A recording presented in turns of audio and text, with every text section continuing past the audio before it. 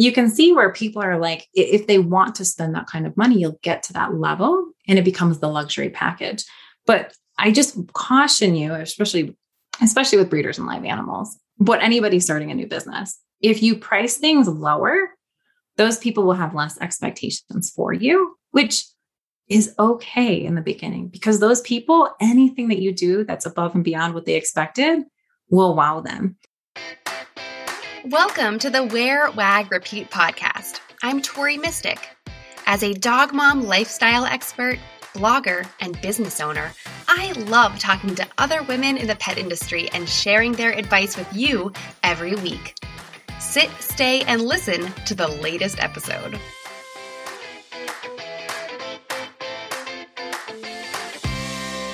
In this episode, I'm talking to dog breeder Julie Swan.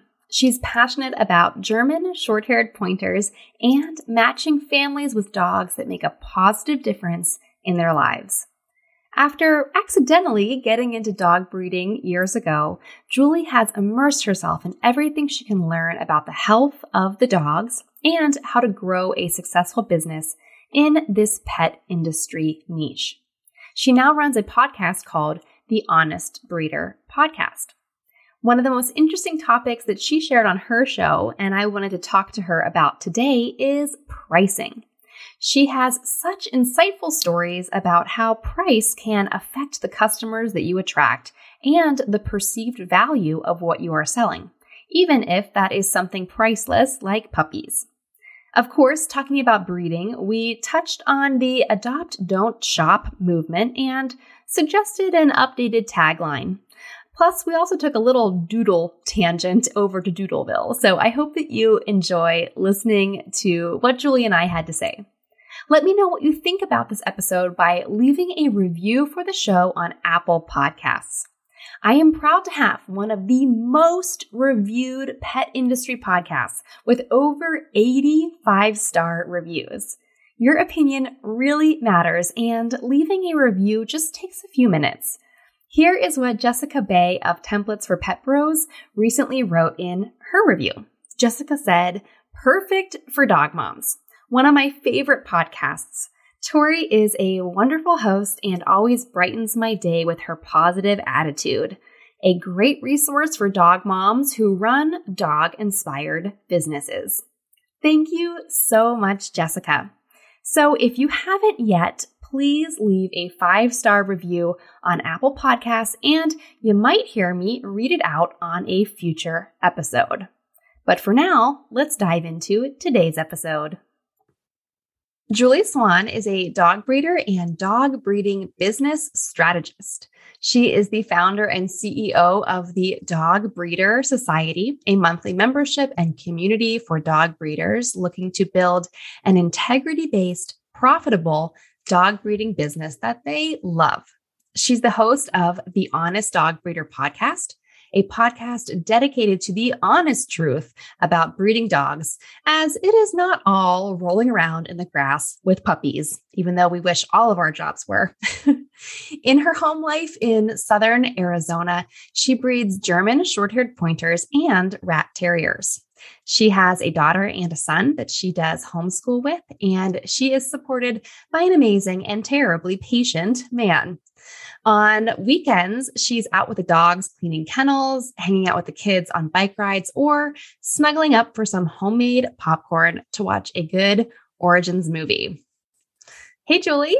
Hey, thank you so much for having me. Thanks for coming on the show. I always love to have another podcaster on, and you're starting a new membership community, which I love as well. So I think we're going to have a lot to talk about. But what's kind of cool is I hardly ever have breeders on the show, even though this is a pet industry show. There's just so many things that people can do in the pet industry that I haven't had a lot of breeders on. So I'm really excited to have you here and share this, integrity-based, super honest, just wholesome approach that you have. No, I appreciate it. I know breeders are kind of on the black market when it comes to the whole dog world. And so, there's always that tension with some people, but I appreciate you having me on. I'm so excited to be here. Right. It almost feels like a controversial topic to talk about dog breeding, but dogs have to come from somewhere. And so we might as well educate people how to do it honestly and safely and healthily and all that kind of stuff. Absolutely. I always feel people deserve to have a healthy dog with a good sound temperament that they don't have to worry about. And the only place to get that on a consistent basis is through a breeder. Right. And also, just for everyone listening, I know we're kind of just like diving in here, but I'm just excited to talk to you. I was listening to a bunch of your episodes of your podcast, and you hunt with your dogs. I'm not with your terriers. Do you do any kind of like ratting and stuff? I haven't yet, but it's mostly because it's sparse out here. But I will say that Bill may or may not collect old vehicles, and I may or may not use my rats to keep the engine wiring cleared up. So we don't have a rat problem. So that's cool. That's good. Yes. Yeah. So you actually are, breeding working dogs or sporting dogs that have, an extra purpose for some people. And it's an important thing to provide. So tell us, let's go back in time. How did you get into dog breeding? Oh, it was horrible. I had no plans for it. I was a city girl, and I moved out here with the Army. And anyway, long story short, my ex-husband and I, we didn't do anything at a normal pace. Like it was like, yeah, we'll just go start it. And so I ended up with we had our house on 5 acres and immediately had horses, chickens. We were looking at getting turkeys. We had goats, and we were looking at adding pigs. And he was an avid redneck from Mississippi. So he was like, oh, I got to get a hunting dog. And I'm like, oh gosh, breeding dogs are so expensive. I don't know if I want to do this, And then a friend at work ended up having one, and he knew we were interested. And he just walked up to us in the parking lot one day at work, and he says, I have to go live in an RV on my son's property in Missouri. I have 2 German Shorthairs, and that ain't happening. Do you want my stud dog? And I was like, sure. No idea what I was getting into. Total idiot. I had a 6-month-old daughter. What was I thinking? This dog was crazy. So anyway, we had this fantastic dog, Buster, and he pushed me to my limits. I mean, I was borderline, never thought about getting rid of a dog, but I was on the fence with this dog. And then we crate trained, and I was like, oh, okay, we can handle this now. And after we kind of got boundaries in place, and I stepped up my game a little bit as a quote unquote trainer, I am not a trainer. We at least had a flow, and he was just the best dog. I mean, my little girl, she could ride on his back. She could climb all over him. She grabbed him in every area. And he was all like, hey, can you get your puppy? And so he was just a fantastic dog. And I thought he looked good. But I didn't really know, I'd been breeding goats. And then one day she came out, and she comes up and she says, I'm interested in some of your goats. And as she's walking up, she sees Buster run around the yard, and she goes, that's a really nice dog. And I was like, I think so. She's like, I breed Dobermans. He's really nice. You want to breed him? And I was like, I kind of thought about it, but I never really did anything. And she said, well, I think he would be of quality to breed. And I was like, okay. And that just kind of set that bug in my head. And so I ended up contacting his breeder, talked to him about the whole shenanigans. And I realized the guy kind of had ulterior motives when I visited him a week later to get his papers, and he sent me home with 5 dogs. So needless to say, I fell into breeding really fast. Oh my gosh. I do not recommend it. I do not pitch that, but I didn't have anyone. I didn't have a mentor. I didn't really have anyone. That girl was very helpful in a couple of things, but Doberman's, short hair is not really the same thing. And so anyway, so long story short, as we move forward, I just fell in love with it. I fell in love with giving people what Buster gave our family. And that was my whole goal in breeding. And so that's what started it. So that's where, I am today. And I want to give people that perfect family hunting dog so that they can make all the memories that we have with Buster. Right. That's a wonderful story. And I love how you pointed out that you just kind of fell into this by accident, but it sounds like you guys kind of were easy to convince to fall into things. We were not the smartest. I'll put it that way. I feel like I'm much better now. It's wiser with age, There you go. I got a couple the plus side, I guess. Yes. But like you said, there weren't really resources. There wasn't a dog breeder society, dog breeder podcast. None of this stuff existed. And so you just kind of had to wing it, I guess, and figure it out as you went along. I did. Yeah. I was winging it like no one's business, like taking like goat knowledge and trying to apply it to dogs. And like, that's not very good. And then I would go on Facebook groups. I figured out that there were some Facebook groups and they were awful. Breeders are so mean to each other in Facebook groups. And, you get in there and they'll be like, well, they don't do it like I do it. So clearly they're a backyard breeder. Well, there's like a million ways to skin a cat.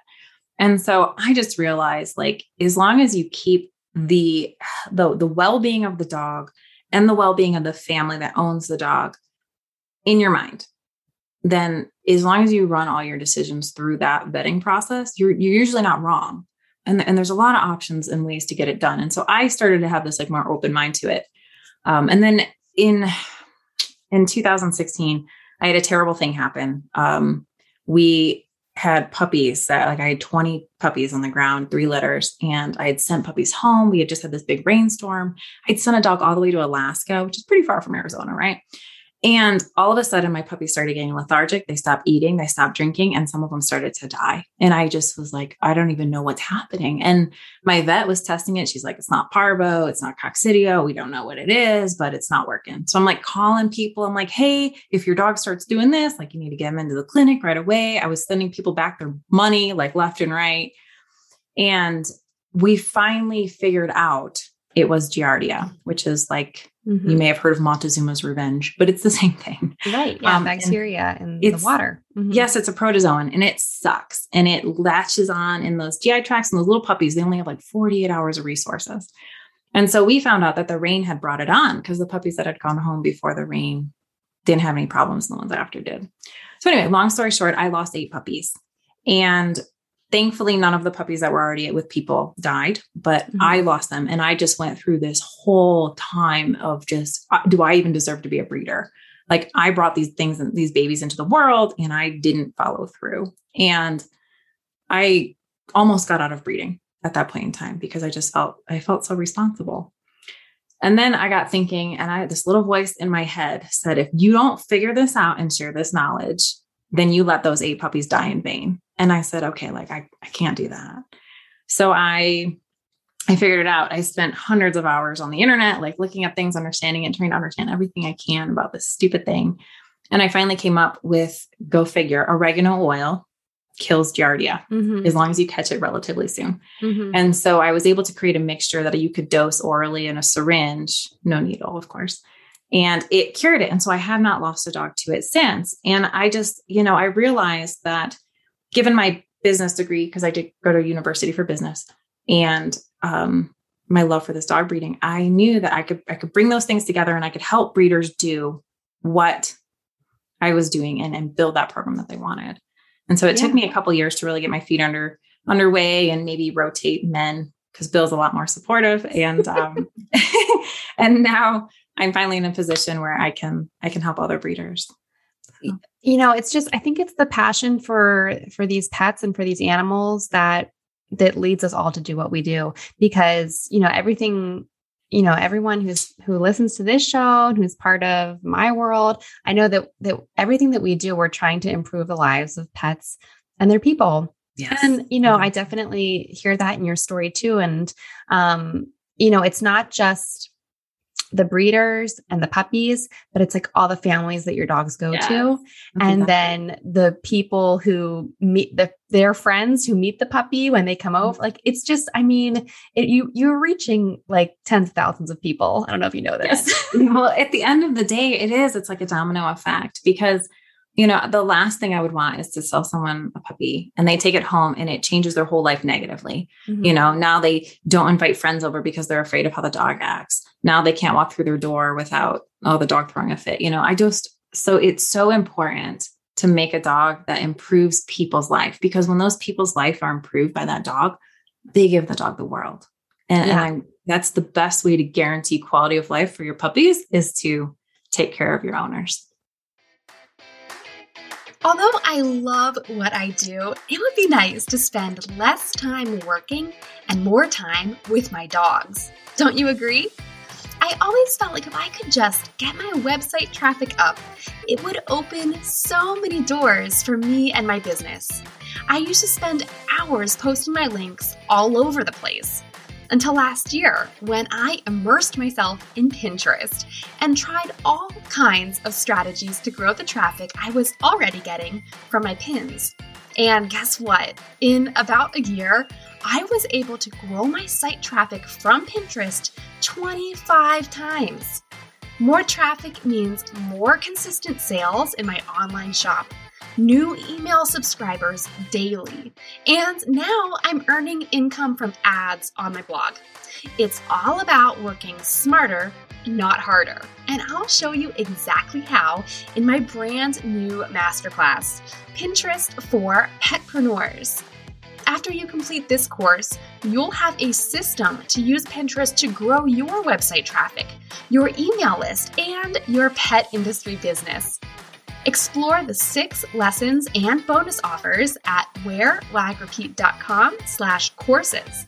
Enroll today so that you can be a part of the live Pinterest profile audits that I'll be doing for students this month. Get all the details at wearwagrepeat.com/courses. Well, and so I think this is maybe a good transition to a topic I wanted to ask you about, and we can talk more dog stuff, but Sure. to talk the business stuff for a minute.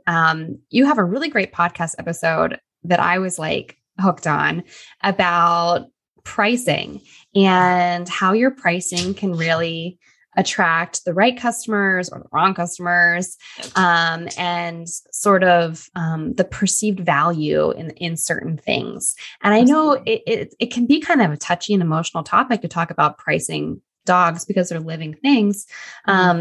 But you broke it down in a really great way, and I'll just let you kind of take the mic and talk about it a little bit, because I thought this applied to everyone in every pet niche, not just breeders, but I just love how you described it. Thanks. Sure. So I would say, to put people's mind at ease, the reason we charge for puppies, one is because yes, they cost money and they take time, and I want to be there to support them, and I need financial ability to do that. But more importantly, if people don't pay for something, they don't value it. And at the very core, that is why you price puppies. Having that said, the price you put puppies at is going to attract wildly different customers. And again, this goes with any product. The pricing is going to be very, very influential on who you're attracting, because you have those people that, maybe they say they want a German short hair and they really just want to check the box. Like they have the cool car, but it never gets mud on it. Like, or the truck, right? They say they go hunting, but really they go out and drink beer with their buddies. That might be the person you're attracting. And so they really just need a really sweet dog that's going to do well with their kids and look the part. And so, depending on what you're going for and who your ideal customer is, you're going to, the picture you put and the money that goes with it is part of that. I think one of the interesting things was when I first started breeding, I priced my puppies very low. They were at like $500. I had no idea like marketing, and I didn't know where to look to even base it. But I was like, okay, that sounds good. And I found that the people I was attracting at the $500 price range, they were just so good. They were good people. They were young kids. Like they usually wanted to, they want to get out, they want to do stuff. And they were the people that would otherwise have gone to the shelter and bought a dog, but they didn't because they knew they needed it to have some skills. Like it needed to be a hunting dog. Okay, cool. So they had zero expectations at that price point from me. Like they didn't even know I would ever be available to take a phone call from them again. Like that's the kind of expectations they had. It was nothing, Fast forward, you move into a little bit higher price point, which for my breed happened to be like around the $1,000, $1,200 range. Those people came to the table educated, like they looked at multiple breeders and they had questions. And I was like, cool, I like this, but they were willing to put the work in. They were the kind of people that would call me on the way to the vet and said, hey, we're going to the vet. What do you think about this? And I loved that because they gave me such good feedback, and it was educated feedback. They weren't willy-nilly. They didn't want to blame me for everything. Like we were partners in this relationship, trying to figure out the best way to take care of this dog. And then something funny happened. The market changed a little bit. I was like, hey, I'm getting a lot of people calling me for dogs, bump my price up. And all of a sudden I move into this higher price point, which isn't a whole bunch for German short hairs at like $1,500. But once I got to about $1,500, people stopped doing any research It was the strangest thing. They were like, I want the pretty dog. I'll pay for it. And I don't care. You tell me what I need. And all of a sudden they wanted me to do everything. And it, it really changes the dynamic. And they're the kind of people that like, they don't always want to sit and listen. When you get to that higher price point, they think just because they paid more money, they should be taken care of. And I suppose this applies, in photography, for example. So say you're running a photography business for pets. If they just say, I need to check the box and I need the most affordable package for this puppy. Okay. Then, you want to sell them on more shots. You want to sell them on quick and efficient. You're going to give them a list of things to bring and you're going to call it good. And it's going to be a good deal. You're going to talk about the value, right? And then if you want to get to that luxury high-end photography with pets, right? You're going to have this moment where you're like, I have all the stuff. I've got pretty collars. I've got little outfits. I've got different scenes. I've got it all set up. You just come here with a dog. We'll even do the grooming. Right. And so you can see where people are like, if they want to spend that kind of money, you'll get to that level and it becomes the luxury package. But I just caution you, especially with breeders and live animals, but anybody starting a new business, if you price things lower, those people will have less expectations for you, which is okay in the beginning, because those people, anything that you do that's above and beyond what they expected will wow them. And they're going to be great people for testimonials. They're going to be great people to give you honest feedback. And they're going to be blown away by the service you provide. And I love that because it's such a great way to get your feet wet in any business.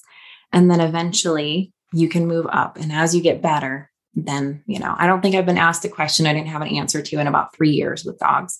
And so yes, now I can handle those people. Yeah. But I could not have when I first started.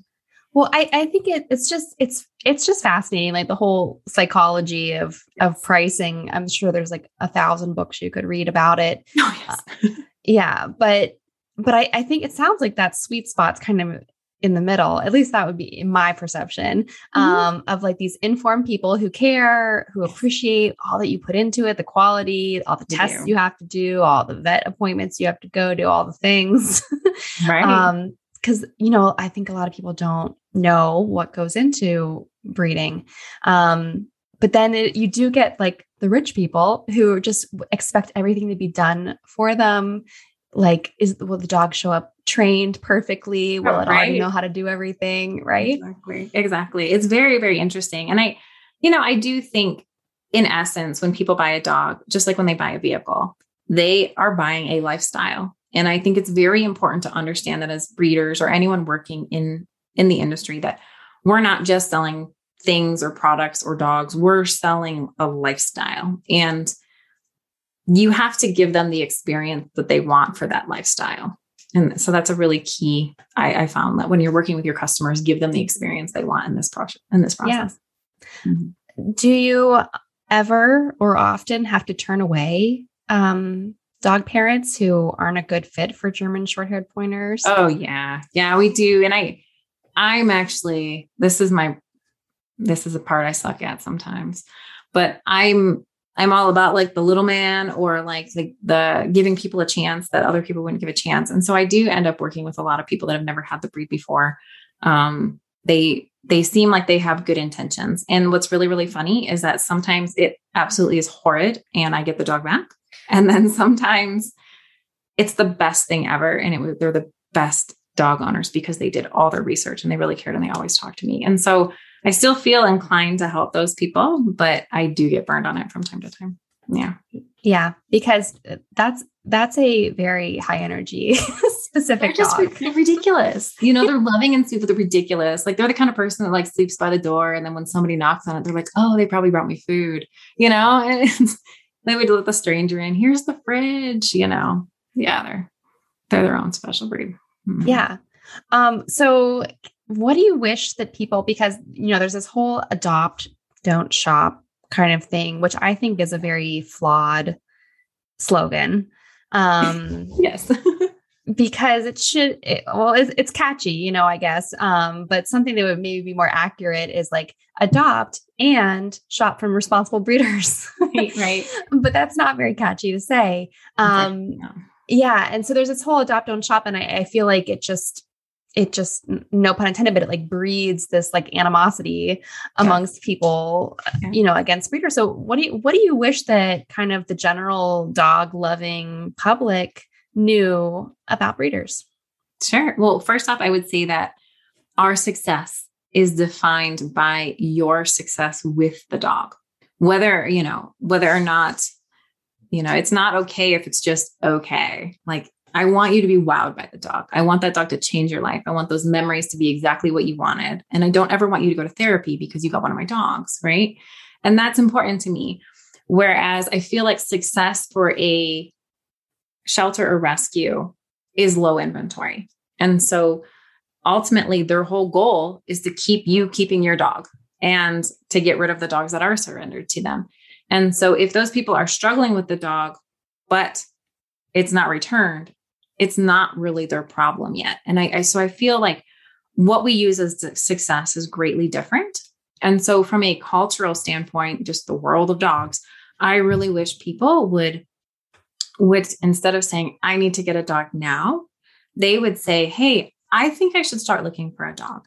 And I should find out what kind of dog will do well with my lifestyle, the personality, the temperament, the drives, because it's, in the trainers I've talked to, 70% they estimate of problems with dogs, and the reasons trainers are hired is because the lifestyle of the family does not align with the drives of the dog. And so if the dog has, like I have a cattle dog and he's a control freak, if I'm irregular in my schedule, he loses his mind. He can't handle it. My GSPs, they could care less. But you see, so if I have an erratic schedule, I would be much better aligned with a German Shorthair, and that cattle dog will lose his brain. And so I'm not a good fit for a cattle dog normally. Right. Yeah. And so once people understand that it's not about the look of the dog and it's not just about checking the box of having a dog, then they can find a dog that really aligns with their household. And when you do that, being with the dog and giving the dog the quality of life becomes easy because it's natural. Right. That's why it's kind of easy when you get along like with your kids, right? Because they're a lot like you. So they have the same quirks and they have the same issues. And I can appreciate all my ridiculousness of my kids because it comes from me. So right. Same thing. Yeah. I do wish that more people considered this. And I think here's another controversial topic, but the whole doodle craze of everyone getting every conceivable kind of doodle, they're not all very conducive to those people's lifestyles. Like I've thought of this the other day, is like hypoallergenic is not a personality trait. Correct. It's not a reason to get a breed, really, because that's just one very small aspect of who they are. So it's important. It is definitely an interesting dynamic because you want those kids that have an allergy, or say their mom has an allergy and the kid wants a dog, but mom's allergic. So if you could find a way for the kid to have a dog, like I'm all about it. And so I understand that does narrow you to some options. And I know that it's not a perfect hypoallergenic, but it is a little easier. I get it. Right. And so I can't be mad at it, right? There's a need, the people want it. And if you can breed as a breeder, a consistent temperament and drive in a doodle, have at it.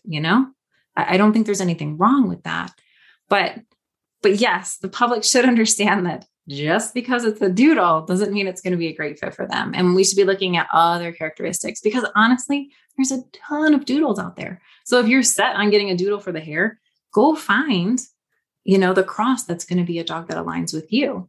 Exactly. I was joking with a doodle breeder the other day and I was like, why do you think it works? Because there's so many people who don't have issues when they cross with poodles. Like, how is this happening? And we decided that poodles are kind of vanilla. Like they can kind of go with anything. And so they end up taking on the traits, personality, temperament of the dog they're crossed with a lot of times. Mm-hmm. And so that ends up working out in doodle breeders' favors, but it doesn't necessarily mean that every cross out there is going to work that way. Right. Right. Yeah. And I think they're just so cute. They're all cute. I've never seen one that's not cute. They're all very cute. And so I could see, how people are sold on that aspect, but just because it's hypoallergenic doesn't mean that it's low maintenance by any means. No. And I've heard some groomers that are losing their brains over some of these doodles. Yeah, I'm sure. I'm Yeah. sure. Well, I didn't mean to get off on this whole tangent. Good. I love doodles, everyone, whoever's listening to this. No, they're so cute. I could look at doodle pictures on Instagram all day. I swear. They're so cute. Yeah. And I would pet every single one that I see. Mm-hmm. So in like the few minutes that we have left here, I want to ask you about your dogs because you told me how many dogs you have, and it is the most number of dogs that I think any of my guests have ever had themselves. Sure. So tell us about your own. They're your pets, right? But they're also kind of like your colleagues. Yes. Tell us about your pets. I think they're almost like employees in a weird way. Yeah. But yes, no, I have like around 20 now. Okay. Like Bill came to me and I inherited some dogs, and I have that rescue dog that I had when she was a year old, who's got terrible hip dysplasia, bad elbows. She can't see, she can't hear. She's 14 and going strong. So we have those, I don't get rid of them. And then I have a giant breeding program, right? So I got 4 dogs right now in my rat terrier program because it's still growing. And then I have to count them. Is that bad? So I have 5 females and 3 studs right now in my short hair program. Yeah. And I'll be retiring some, and then I'll be bringing in some new ones and retaining some new ones. And it's a rotating thing all the time. Yeah. And do you ever take your dogs out to see stud dogs in like other states and stuff? Or do you keep it kind of within your own house? I'm kind of a control freak. So I like to have as much control as possible. I believe in natural breeding and natural whelping. I always feel like things got a little out of hand with turkeys when we started to have to do AI to make larger breasted turkeys for Thanksgiving. And so I don't know, for me personally, I think the margin of error is a lot less. When I have my own dogs, I do natural whelping, natural breeding, all that stuff. And so that's what we do. So I do own all my own dogs. Now, occasionally, like right now, I'm in my 5th generation and I'm tying it back together, which is so exciting to bring my 2 maternal lines after generations of outcross back together and rehoning it. So I did place a couple studs that I bred in homes of buyers that I really trust. Like usually it's their second dog from me, and we've had a good relationship. And so we have a kind of like a co-owned contract where I just really want one puppy out of this dog. And so I'm just going to say, hey, we're just going to breed him until the dog I want comes out. Yeah. And so like, they're really, really cool with that. But for the most part, I'm not importing semen or anything crazy. Like I just kind of keep it simple. It's a crazy world that you're in. Yeah, it's a little nuts. I know. But some breeds have to be C-section. Some breeds have to be AI. And I just think that is so much, it's so much pressure on you. It's so much pressure on the dog. It's a lot. And so it's probably a lot of trauma for the dogs. I think it's when you get to a point in your breeding program where people are now expecting to get a puppy, right? And they're planning their life around it, then it's my due diligence to make that happen. And so the least amount of things I can have go wrong is better. Yeah. So, yeah. Yeah. Fascinating. Yeah. Well, Julie, I could talk to you all day. I have a million other questions. But luckily I can go listen to hours of you talking on your own podcast. Yeah. But tell everyone where can they learn more about you? You also, we didn't really get to talk about it much, but you have your new society that's launching soon, and there's a wait list for that. So tell everyone where they can get involved in all of this. Sure. The first thing, if you're interested in dog breeding, I do have a roadmap to dog breeding that you can download. It's at honestdogbreeder.com/roadmap. And it's basically the 12 steps to kind of get you started on how the process it is to get a successful breeding program off the ground. And so the Dog Breeder Society, what it is every month, it's going to be a deep dive with a masterclass into one aspect of breeding. And the design is that I know breeders are busy, but if we can dedicate 2 to 4 hours a month to improving our program, then we can actually build that breeding program that we love and producing dogs that fulfill our owners' dreams. And I think that's so important because we really need more well-bred dogs out there. And this is how to do it. Yeah. I mean, we could talk about this for so long. But in your society, I'm just curious because you are like one of the most tech savvy breeders that I've come across. Will you also be kind of teaching people about, the importance of marketing and some of the stuff that you do? Absolutely. The unfortunate or bonus secret to dog breeding is that it's only half dogs. The rest of it is dealing with people and business stuff. And so given my background and my the need for it out there, I will be focusing heavily on the dog business side of it. And so it's everything from marketing, finding the correct customers, building a quality website. I think one thing people don't understand is like, especially with COVID, right?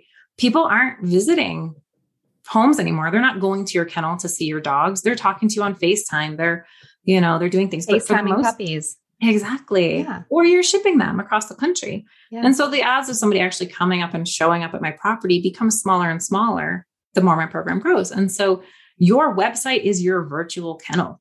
And so if you don't have a good website, like people, they're not going to know, they're not going to get that feel from you. And so I love to build a website that attracts my ideal puppy buyer and also repels all the people that won't be good fits for my dogs. And so that's kind of the key. So we'll do all kinds of information on how to build your website and how to get your social media going and make all that work for you. I love it. I'm excited. I'm excited to follow you and see it launch and all this kind of stuff. Hey. So thank you so much for sharing your corner of the pet world with us today and for being such a great guest. Thank you so much for having me. It was a pleasure. What did you like most about this episode? Find me on Instagram at TMystic and let me know what intrigued you or what questions you have about starting or growing your own dog-inspired business. You can also screenshot this episode and tag me in your stories. I love to see who is listening out there. Some of the best conversations happen after the episode, right? So track me down over on Instagram or join the Wear, Wag, Repeat Labs Facebook group to connect with other dog-obsessed entrepreneurs. And as always, you can find all the links and resources discussed in this episode at wearwagrepeat.com/podcast. See you back here next week.